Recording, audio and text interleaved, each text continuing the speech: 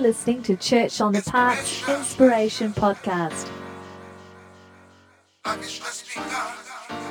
Brought to you by Holy Fire and broadcasting from the heart of Brisbane City, Australia.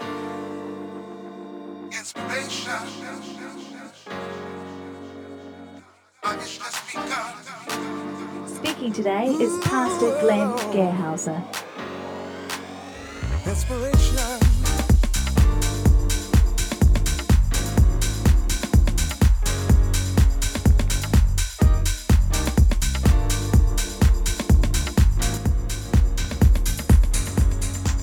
Today's message is entitled The Constitution of the Kingdom. The Constitution of the Kingdom. And this has been something that the Lord has been speaking to me about for a while. This is number three in the people of God. And we've been on this theme of the people of God. I'm going to pray and then I'll lead you in a prayer. Father, I'm asking that we would understand what it means to be your people and that you would build the inward constitution of your people to be strong. Thank you for your word, that your word gives us light and life, and your word transforms us. I'm praying that we would really understand your word and we would go deeper in it, and that we would also know you more, and that we would become the people you want us to become. In Jesus' name, amen. Amen. Hands on our hearts. Bless you guys. Hands on your hearts and pray this nice and loud with me. Dear Jesus, speak to my heart and change my life. In your precious name. Amen. And if you're watching this online, we welcome you. God bless you. If you're on the podcast, we welcome you too. The Constitution of the Kingdom. And our first graphic up there is the American Constitution. It is well known, we the people, it starts out with. But there's also an Australian Constitution. Did you know that? Yes. I'm joking around when I said, did you know that? Often you hear more about the American Constitution than the Australian Constitution. But this is how it starts. I found this interesting. It begins with an act to constitute the Commonwealth of Australia, 9th of July, 1900. And then it begins like this. Whereas the people of New South Wales, Victoria, South Australia, Queensland, and Tasmania humbly relying on the blessing of Almighty God, have agreed to unite in one indissoluble federal commonwealth under the crown of the United Kingdom of Great Britain, and Ireland, and under the Constitution hereby established. So I've highlighted that one, or I emboldened that one phrase. Did you hear that? Humbly relying on the blessing of Almighty God. So that's an official document. This is straight from the Australian government's website. Humbly relying on the blessing of Almighty God. That's how this Commonwealth began in 1900. And it's something that we could use in prayer. As here it is. We started humbly relying on the blessing of Almighty God. Let us continue. And don't we need that all to be God's people? Not just Australians, but to be God's people. We need to humbly rely on the blessing of Almighty God. Commonwealth of Australia Constitution Act. The Sermon on the Mount. Listen to what Jesus says here. And this is our opening text. Our opening text is not the Australian Constitution. This is the foundation here. Is Matthew 5, 1 through 2, and then verse 14. Now, when Jesus saw the crowds, he went up on a mountainside and sat down. His disciples came to him, and he began to teach them. You are the light of the world. A city, polis, a city built on a hill cannot be hidden. So this is the beginning of the Sermon on the Mount. Jesus saw the crowds. He goes up the mountainside, and the mountainside is symbolic in various ways, and he sits down. This was the common posture of teaching, and this is what I'm doing this morning too. I'm sitting down. And you'll find that rabbis will sit and teach too, and Jesus was sitting down on the mountainside, and his disciples came to him, and he began to teach them.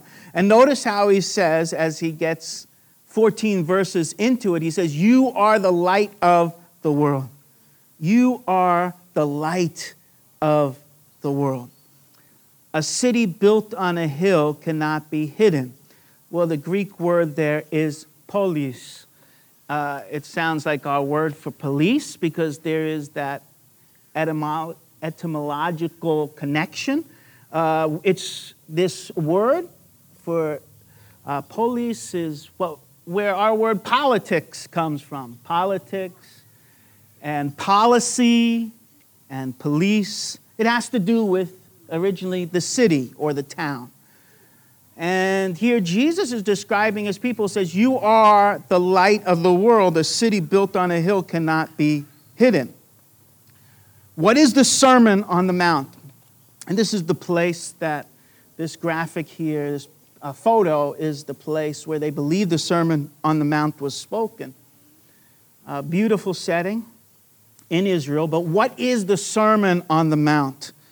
What is the Sermon on the Mount? And all throughout this year, we've had this theme. We've been interweaving the Sermon on the Mount in and out of the different messages. Even if it hasn't been featured in a message, it's been all the messages have in some way been inspired by the Sermon on the Mount, but we have not looked at it in a careful, critical way, or let me not say careful, we haven't dived deep into the Sermon on the Mount. And so this is something that I wanted to do today without going, too long. We could talk about this over the weeks to come. The Sermon on the Mount is the constitution of God's kingdom. So it's important to understand what the Sermon on the Mount is, and I will read from different pieces and portions of it. The Sermon on the Mount is the constitution of God's kingdom. Through it, Jesus paints a portrait of God's people living under the government of the King of Kings. So who are God's people? God's people are the people who have God as their king. And the kingdom of God has to do with the rule and reign of God. And what Jesus is doing when he gives us the Sermon on the Mount is he's painting a portrait of God's people living under the government of the King of Kings and what God's people look like when they live under the government and the rulership of the King of Kings, the greatest king. So this is a constitution. All the nations of the world have constitutions. Australia has a constitution. And, of course, America and all across the world there's constitutions. Well, this is the constitution for the people of God. And the people of God are unlike any other people on earth because we're the people that God has chosen. And we're the people of God's presence. And we're the people of his kingdom. And we need to represent his kingdom amongst all the other kingdoms in this world. And so it's important for us to understand this constitution and what it's about. Here's some blueprints. The Sermon on the Mount is the blueprint of God's church. Another way to see the Sermon on the Mount is it's the blueprint of God's church. It shows us what Jesus is building and how he has designed us. When we're in the throes of turbulent times, we must constantly consult our Master's blueprint rather than our own understanding. So a good builder will always go back to the blueprint to make sure that it is designed according to the purpose and the measurements and the requirements of the design. And the same way goes for us as God's people, families, ministries. We need to constantly consult our master's blueprint, Jesus' blueprint, and he gave it. This is the first major teaching in the Gospel of Matthew. And we need to consult his master's blueprint rather than our own understanding. A lot of times you hear, well, I think this, I feel that, and there's a time for sharing things like that, but it always needs to be submitted to God. What does he think? What his understanding? What does he say? One of the challenges, though, of the Sermon on the Mount is Jesus is often using a device called hyperbole to communicate his points. Now, preachers and teachers will use this hyperbole for a reason. It's to shock. And sometimes somebody will come up to me and say after a message, oh, that hurt me or that shocked me. Well, if you were with Jesus and you were listening to Jesus speak, a lot of the things he would say would shock you. But it was to get your attention. Not everything he said was meant to be done literally. Like in the Sermon on the Mount, one of the things he says is, cut off if your right hand causes you to sin. If your right hand causes you to sin, cut it off. Does he want you to do that? What he wants you to do, and this is why we need to interpret Scripture correctly, what he wants you to do is deal ruthlessly with sin and what causes sin.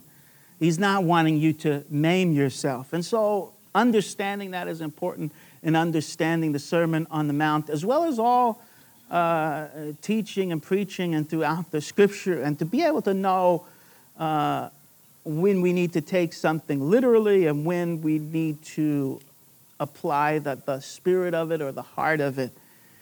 And especially in turbulent times, when times are turbulent, we're in turbulent times now. We're in times of rapid change. We would say that the last 10 years has been some of the most rapid change in all of history.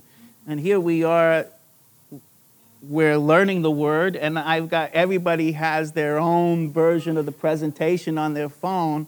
This couldn't be really done 10 years ago or so because the technology wasn't as good. But we have Kieran back there. He would know much better the technology.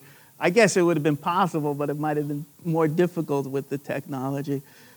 But here we're doing something different. We're doing something new. And there's changes all across the board. So how are the people of God meant to respond, and how are we meant to live?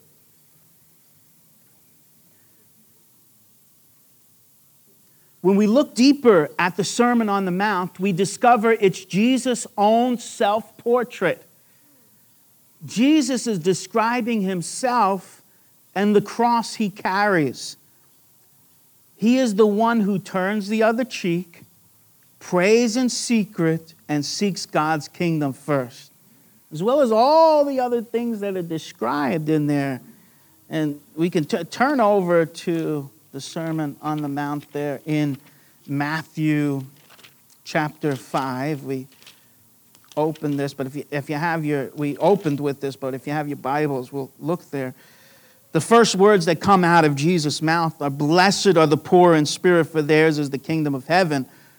And this is speaking about a spiritual poverty, and we see it in Jesus, especially in the Garden of Gethsemane, where he is so desperate for his Father, and where he's saying, "Not my will, but your will be done." And we see him being totally poured out on the cross and becoming poor so that we can become rich. And all these things we see on the cross, for example, blessed are those who are mourn. Jesus was mourning there in Gethsemane on the cross, even throughout his life. He's mourning for the state of the world. He's mourning for their sin. He's mourning for the way they are rejecting God. But the good news comes through. Blessed are the poor in spirit, for theirs is the kingdom of heaven. Blessed are those who mourn, for they will be comforted. Now, these are the very things that in the world we don't see as blessed. If you are poor, we don't see that as blessed. We see it more as, oh no, right? Woe is me. And what about mourning? You know, when it's mourning, we don't think of it as blessed. What does blessed mean here? It's meaning happy, joy, a joy that comes from heaven. This is the way the people of God are. We are blessed because we may be poor, but we have the kingdom of heaven. We may mourn, but we have God's comfort. And Jesus may have mourned, but he had comfort. Now, it goes on to say, blessed are the meek, for they will inherit the earth. This is describing Jesus. He's the meekest one. The cross and him carrying the cross is the example in the way of meekness. And because of that, he is the King of Kings, and he has been given the name that is above every other name. He inherits the earth. It's his earth. And we see, if you look at all throughout, we can go throughout the whole Sermon on the Mount, and we may go into it more detail in the weeks to come, but it's all a self-portrait of Jesus. I want you to see that this is Jesus. He's speaking about himself, but he's not promoting himself, so to speak, in a very demonstrative way. This was the way of Jesus in that he was speaking in a humble way about himself and about his people, because his people are a reflection of him. So when we look deeper at the Sermon on the Mount, we discover it's Jesus' own self-portrait. Jesus is describing himself and the cross he carries. He is the one who turns the other cheek. There's a lot of debate about what does it mean to turn the other cheek. If somebody breaks into my house and they're attacking my family, do I turn the other cheek? What do I do there? That's one of the ethical questions that come up in the Sermon on the Mount. And I'm not about to answer it all right now, but I would say that the way we understand that is to look at the cross and what it means to carry the cross and how Jesus turned the other cheek. And it is especially in reference to that.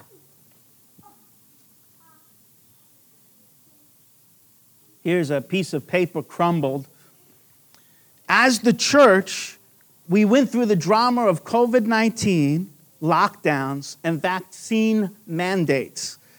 It seemed to me that we crumpled up the Sermon on the Mount and came up with our own constitution to live by. So what I found is that when we were going through this drama of COVID-19 lockdowns, vaccine mandates, that the church, I'm talking about the church as a whole, seemed to crumble up the Sermon on the Mount.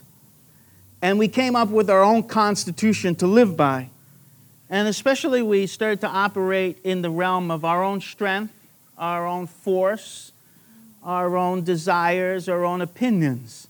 But really, during that time, we needed to get back to the Word. Now, that's what we were doing as a church. We're constantly going back to the Word and Jesus. But there's a lot of people that did not do that. We forgot the power of the kingdom of God in this world of tribulation. We live in a higher kingdom, a greater kingdom, and we forgot the power of that kingdom in this world of tribulation. Love and loyalty were tossed aside for our opinions. People ran to hear teachers that scratched their itching ears. And like the situation in Judges, in those days, there was no king in Israel. Everyone did what was right in his own eyes. And this, to me, is a picture of the church during that time.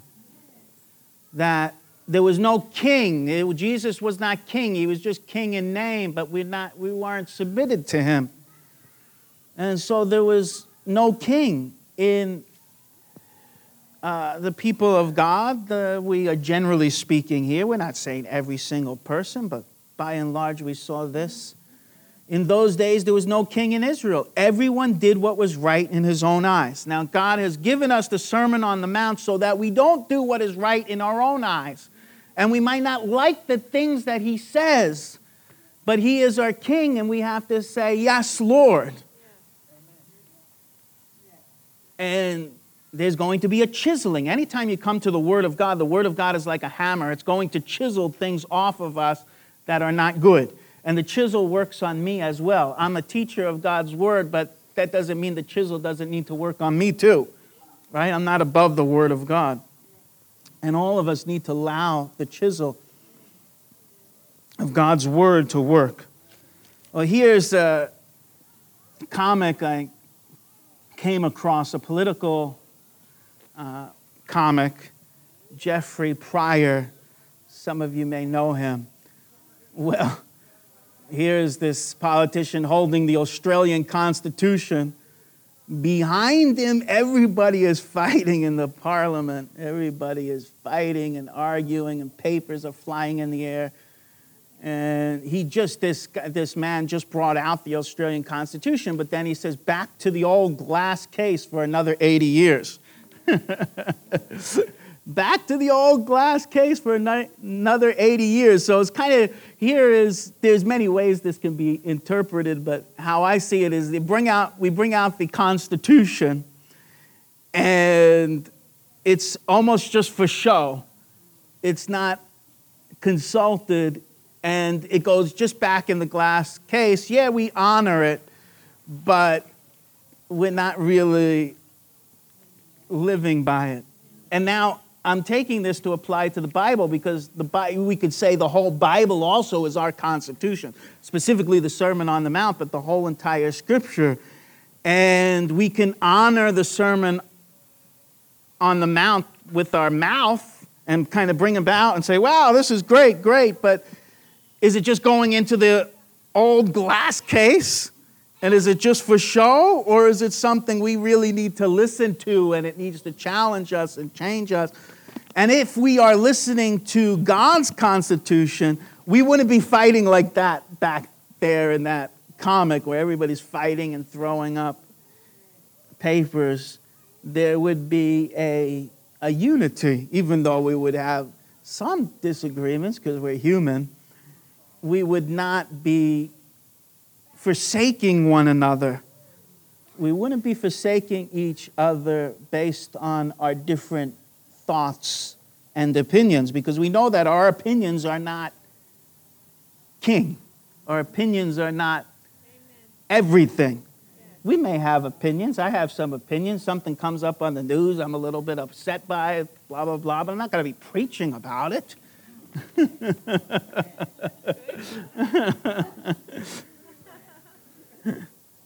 But what happens is people start preaching about their opinions and thoughts, and we start to drift from the Word of God.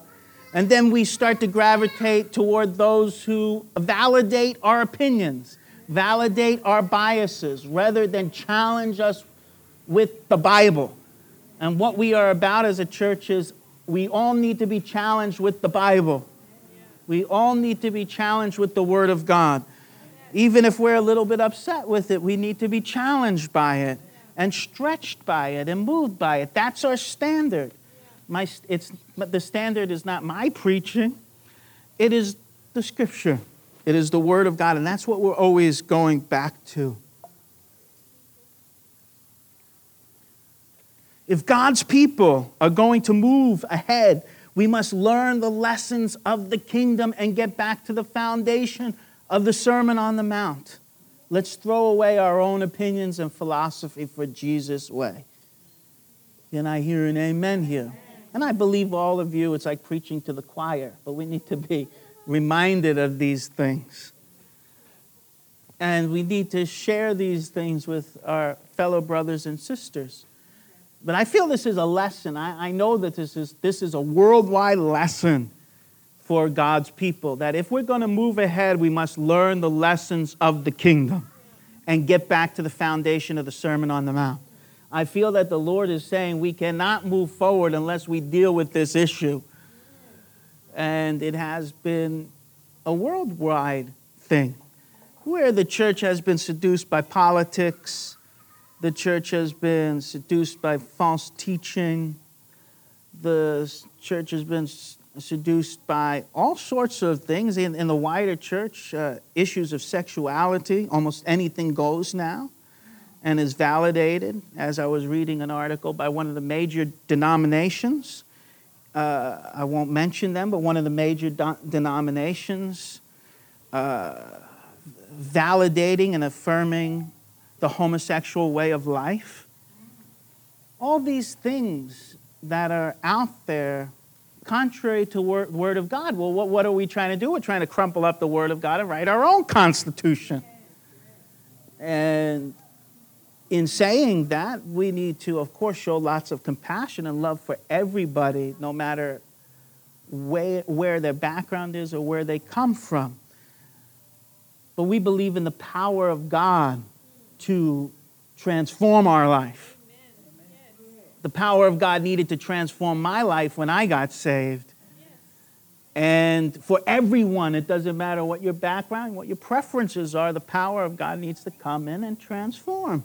And He does, and He can, and He uses His Word and His Spirit. Jesus speaks the sermon so that His people would know who He is and how they are to reflect Him. Only as we come to the end of the gospel, or the end of the Gospels, and realize that it concludes with Jesus' resurrection, do we understand that we can live secretly and sacrificially, because God's kingdom does not fall with rejection and death, but is like a mountain that cannot be moved. So just like Jesus was on a mountain and He's given this sermon, the Lord is wanting to build His people to be like a mountain. I talked about that last week. And God, the mountain of God's kingdom is not moved. And so when the Lord is calling us to be a light of the world, He's not calling us to be showy or go in the spotlight, so to speak. Remember that throughout the Sermon on the Mount, especially in the middle part, He's saying, when you pray, pray in secret. When you give in secret. When you fast, give in secret. In other words, it's not like a show like the Pharisees. We're not living for this world. Our Father sees what we do in secret, and He rewards us openly. And Jesus didn't have to prove that He was the Son of God. He didn't have to prove it. He just did the Father's will. And the resurrection proved that He was the Son of His Heavenly Father. And so we can live sacrificially and secretly, because God's kingdom does not fall with persecution, rejection, and death, but it's like a mountain that cannot be moved. And as we know from Daniel, the prophecy in Daniel, that stone will become the chief mountain and take over the whole entire world, the kingdom of God. And so we're not too worried if our candidate doesn't get into power, right? Are you with me here? If our candidate doesn't get in power, we're concerned about, of course, our society, but we're not going to lose our faith, because our faith is in another kingdom and another king. As much as we can, we want to bring light into this world, and we do it by our lives. We want to bring light into politics, but if people want to reject what the Word of God says, we carry our cross. That's what Jesus, they rejected the Word of God, and Jesus carried His cross. Carrying our cross is our response. And that's in submission to the Father. How are you going? Good. The sermon is structured like a mount, with its peak in the center, calling us to seek above all things the kingdom of God and His righteousness. So that's Matthew 6:33. That's in the center of the Sermon on the Mount. It says to seek above all things, or to seek first the kingdom of God and His righteousness. And so the structure of the sermon, it's like we're beginning at a base and we're climbing up the mountain, and when we get to the peak, and the peak has to do with the priorities of the kingdom, and then we go down into the pathway, the practice and the pathway of the kingdom. But I'll show you a little summary, a little survey of the sermon before we end. So the Sermon on the Mount, its purpose is also to make us like a mountain, strong, upright, and immovable. No matter how much you fire at us, we will keep standing. Amen. No matter how much you keep firing at us, we will keep standing. Authentic love full of grace rather than keeping a record of wrongs, conquers all. And this is one of the messages of the Sermon on the Mount, that authentic love, which is love full of grace, not judgment, but full of grace, which doesn't keep a record of wrongs, conquers all. And we see that love in Jesus. So let's survey this mountain. It has 5 distinct parts, like the first 5 books of the Bible, the Torah. The Sermon on the Mount is the essence of the Torah, explained by its author, the Word that has become flesh. And that's the amazing thing, is the law came down on Mount Sinai, but the people didn't really understand the law correctly. They didn't see God's heart in the law, and they tried to fulfill the law through their own works. What they found out is they failed miserably trying to be righteous in their own strength. And so what happens is the Word of God Himself comes down, sits on a humbler mount, where the Sermon on the Mount is spoken, and He explains what God always meant. So it's not as much that the Old Testament is wrong and the New Testament is right. That's how some people think. That's not right. That's not good theology at all. The Old Testament is good and holy, and the New Testament is new. The New Testament is good and holy. So the Old is good and the New is good, but the New explains the Old. The New enlightens us. And this is what the Lord is doing, Jesus is doing through the Sermon on the Mount. He's enlightening us about God's ways. And ultimately, the law is meant to be written on our hearts so that we're a living epistle, a living tablet, or tablets, living tablets of the law. So let's look at this constitution of the kingdom. This is the last major thing that we're covering here, the constitution of the kingdom. And first, the first section is Matthew 5, 1 through 16. And you could turn over there. We're not going to read all of it for the sake of time. But I want us to have a general overview.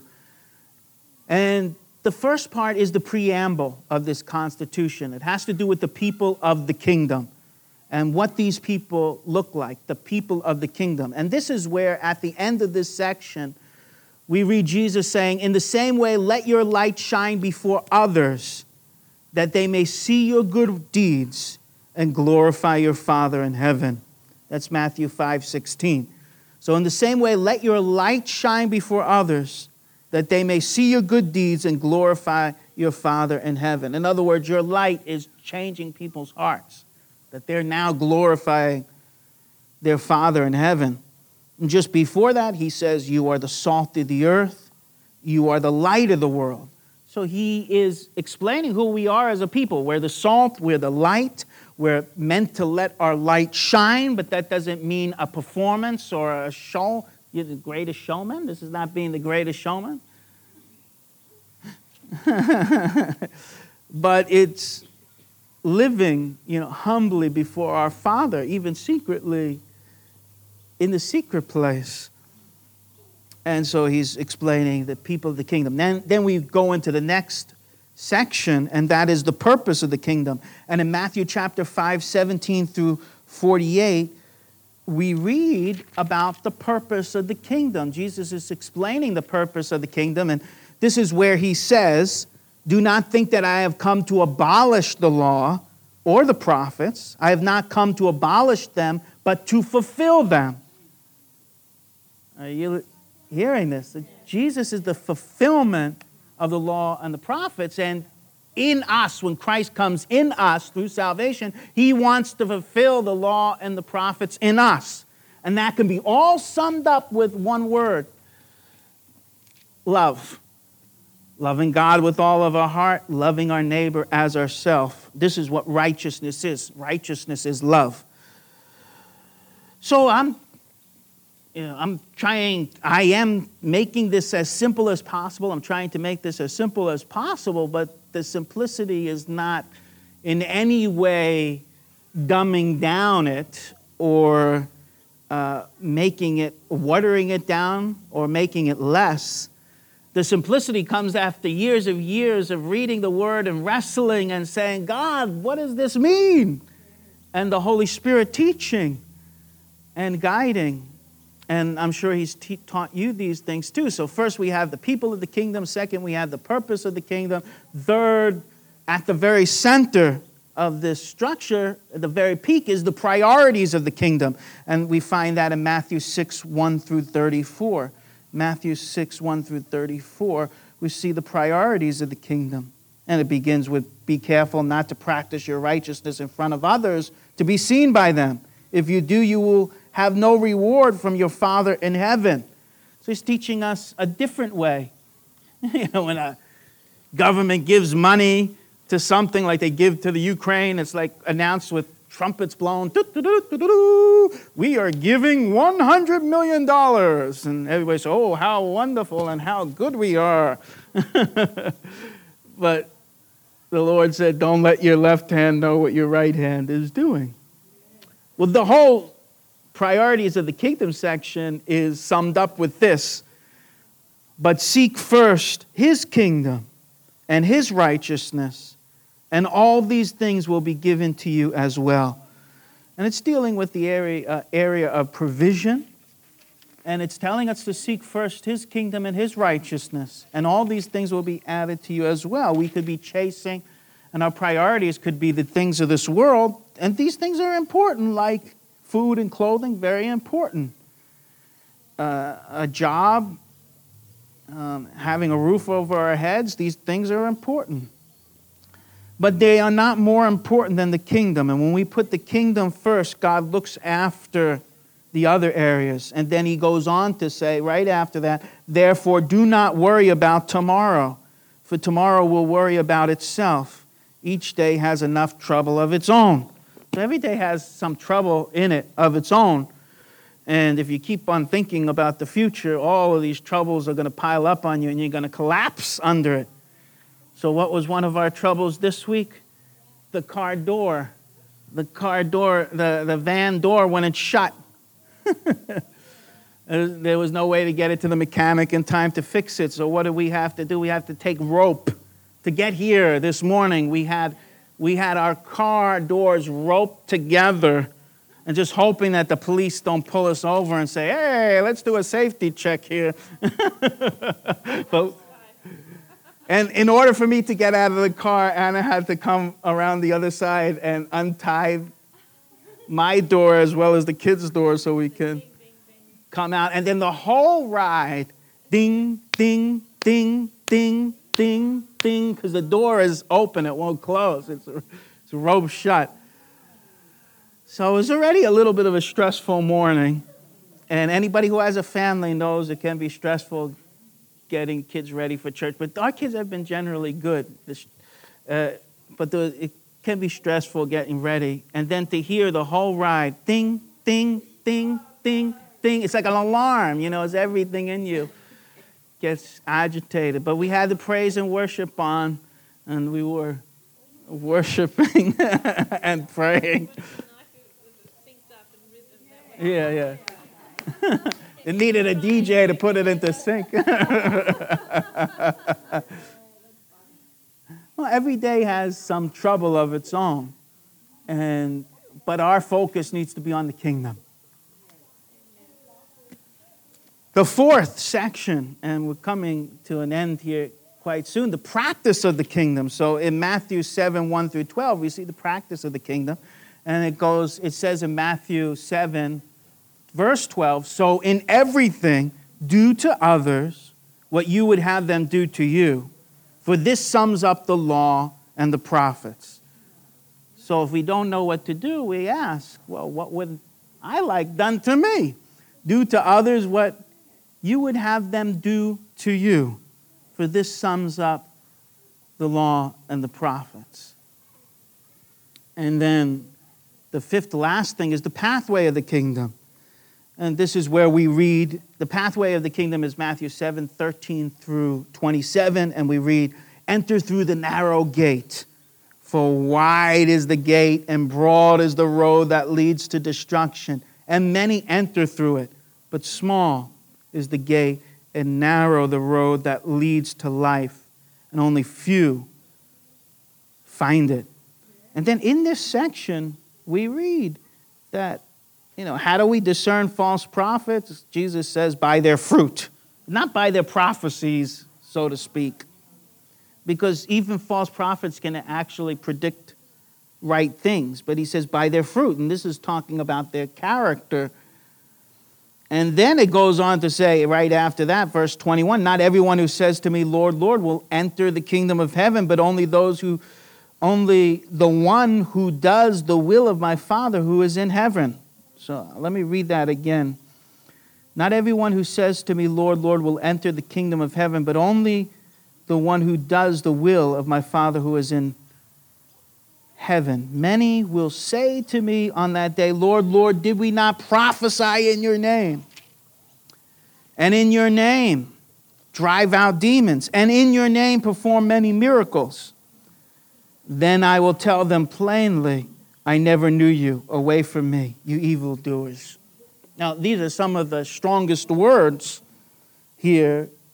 And I remember when I was an early Christian, it really set me straight. The Holy Spirit kept on speaking to me about this. And this is a foundation for all of our lives. Jesus is building in his people a strong constitution. This strong constitution is the character of the kingdom inside the heart of his people.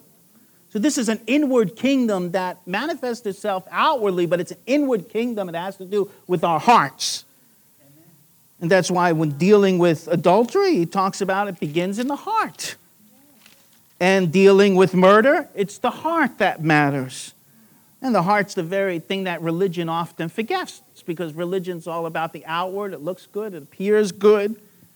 We want a good name. We want to build our Tower of Babel and everybody praise us. But it forgets the heart. And only God can transform the heart. That's the real need of the world today. Only God can transform the heart. I mean, we think, Australians think if they pile up law upon law upon law that they could change society. Well, you change it a little bit outwardly, and we have so many laws that you can't even keep up with them. I'm thinking about laws like, in Queensland where you can't put your window down a crack because somebody could break into your car. So, it's hot, it's 40 degrees, and you're not allowed to put down your window a crack in the car, because if you do, you could get a ticket for it. I don't know if they're giving out tickets for it, but sometimes I figure they give out tickets for it. And we have lots of these little things, right? And what's that? Yeah, there's this over government. And one of the things I want to say here is the only way people change is their hearts. Their hearts. When our hearts are changed, then we want to do the will of God and we want to respect others. And sometimes we're looking to politics for the ultimate change. That's not going to be the ultimate change. It could have some safeguards, but people are still going to break the law. So the gospel is about changing the heart of man. And when the heart of man changes, everything changes. It's possible to have the outward look of the kingdom without the inner heart and spirit of the kingdom. And when this happens, we try to look good to others. We also fight first and foremost in the political realm rather than the spiritual realm. We get angry, aggressive, and forceful. Yet we forget the way of the cross. And that God makes his people in the secret place of the Most High. Now, I want to say here that our flesh fights against the way of the cross. And it could be daily that your flesh fights against the way of the cross and the way of God. That's why we need to constantly crucify ourselves with Christ, or reckon that we're crucified with Christ. But there's always this battle here where we think we know better than God. God is not impressed with our size, signs, wonders, and miracles. You can hear that in what Jesus is saying in that last passage that we read. However, our Father is delighted when we submit to him as Lord. Submission to his will shows genuine trust in him. This is what it means. Not everybody who says, Lord, Lord, but those who actually submit to him as Lord, they enter the kingdom. The last passage of the Sermon on the Mount has to do with the wise man who builds his house on the rock. And that rock has to do with obedience to the Word of God.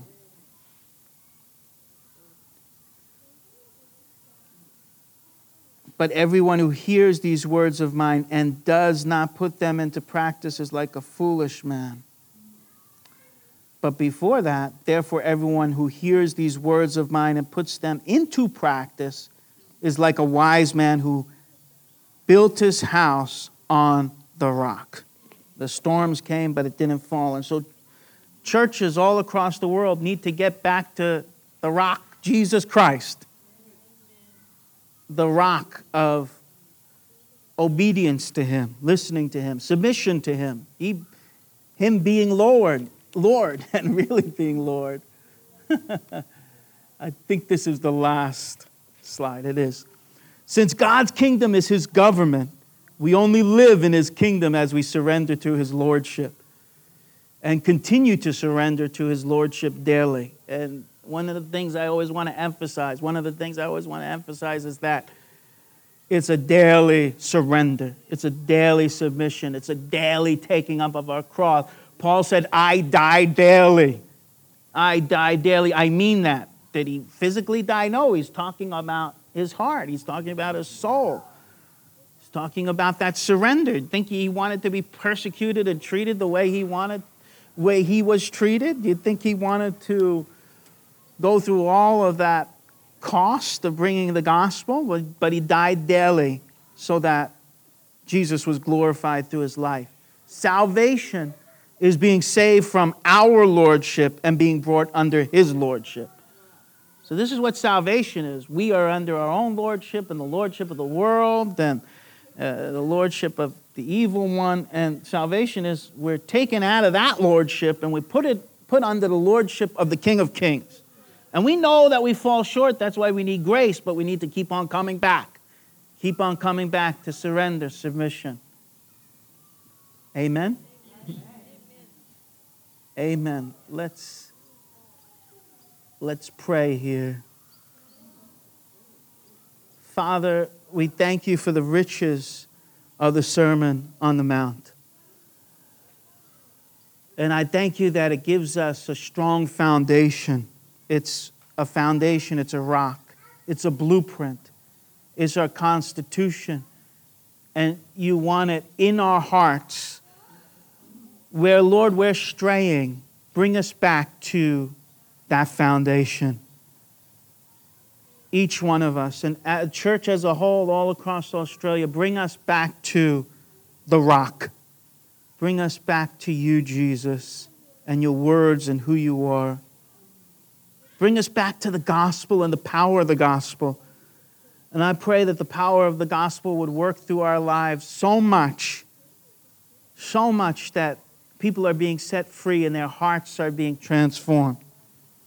Thank you, Jesus. Lord, I'm asking a blessing on our congregation and a blessing to live out these things and to take them to heart. And one last thing is I want to pray for the tithes and offerings. And thank you for giving in tithes and offerings. They're important. And if you're online, you can go to brisbanefire.com and go to the give page and you can give online. And we could use a stronger base of supporters. So if God's been speaking to your heart, should I give? Yes, the Holy Spirit's speaking. Please help partner with us. Father, we just want to thank you for all the giving over this week and all the years, because we couldn't be here unless people gave. And often it's the giving is the right hand not knowing what the left hand is doing. It's giving in secret. But we're asking that you take all the secret giving and you would reward everyone openly and bless the tithes and offerings, that every need would be met. and every family would be blessed, and there would be abundant provision, and the jobs, Lord, you would bless the jobs and the work of our hands. So we bring these tithes and offerings to you. We thank you, Lord, that you meet us according to your riches and glory. Thank you, Jesus. Amen.